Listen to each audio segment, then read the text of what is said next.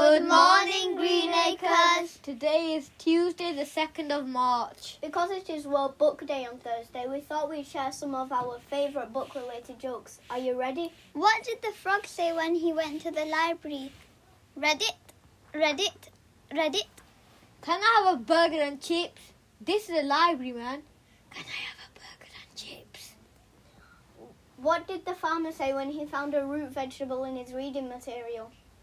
Well, that's a term for the books. Remember to wear your very hungry caterpillar or other Irish coral costumes on Thursday. And make your book nook. And record your reading recommendation video. Have a great day, everyone. And remember, respect, responsibility and really good manners.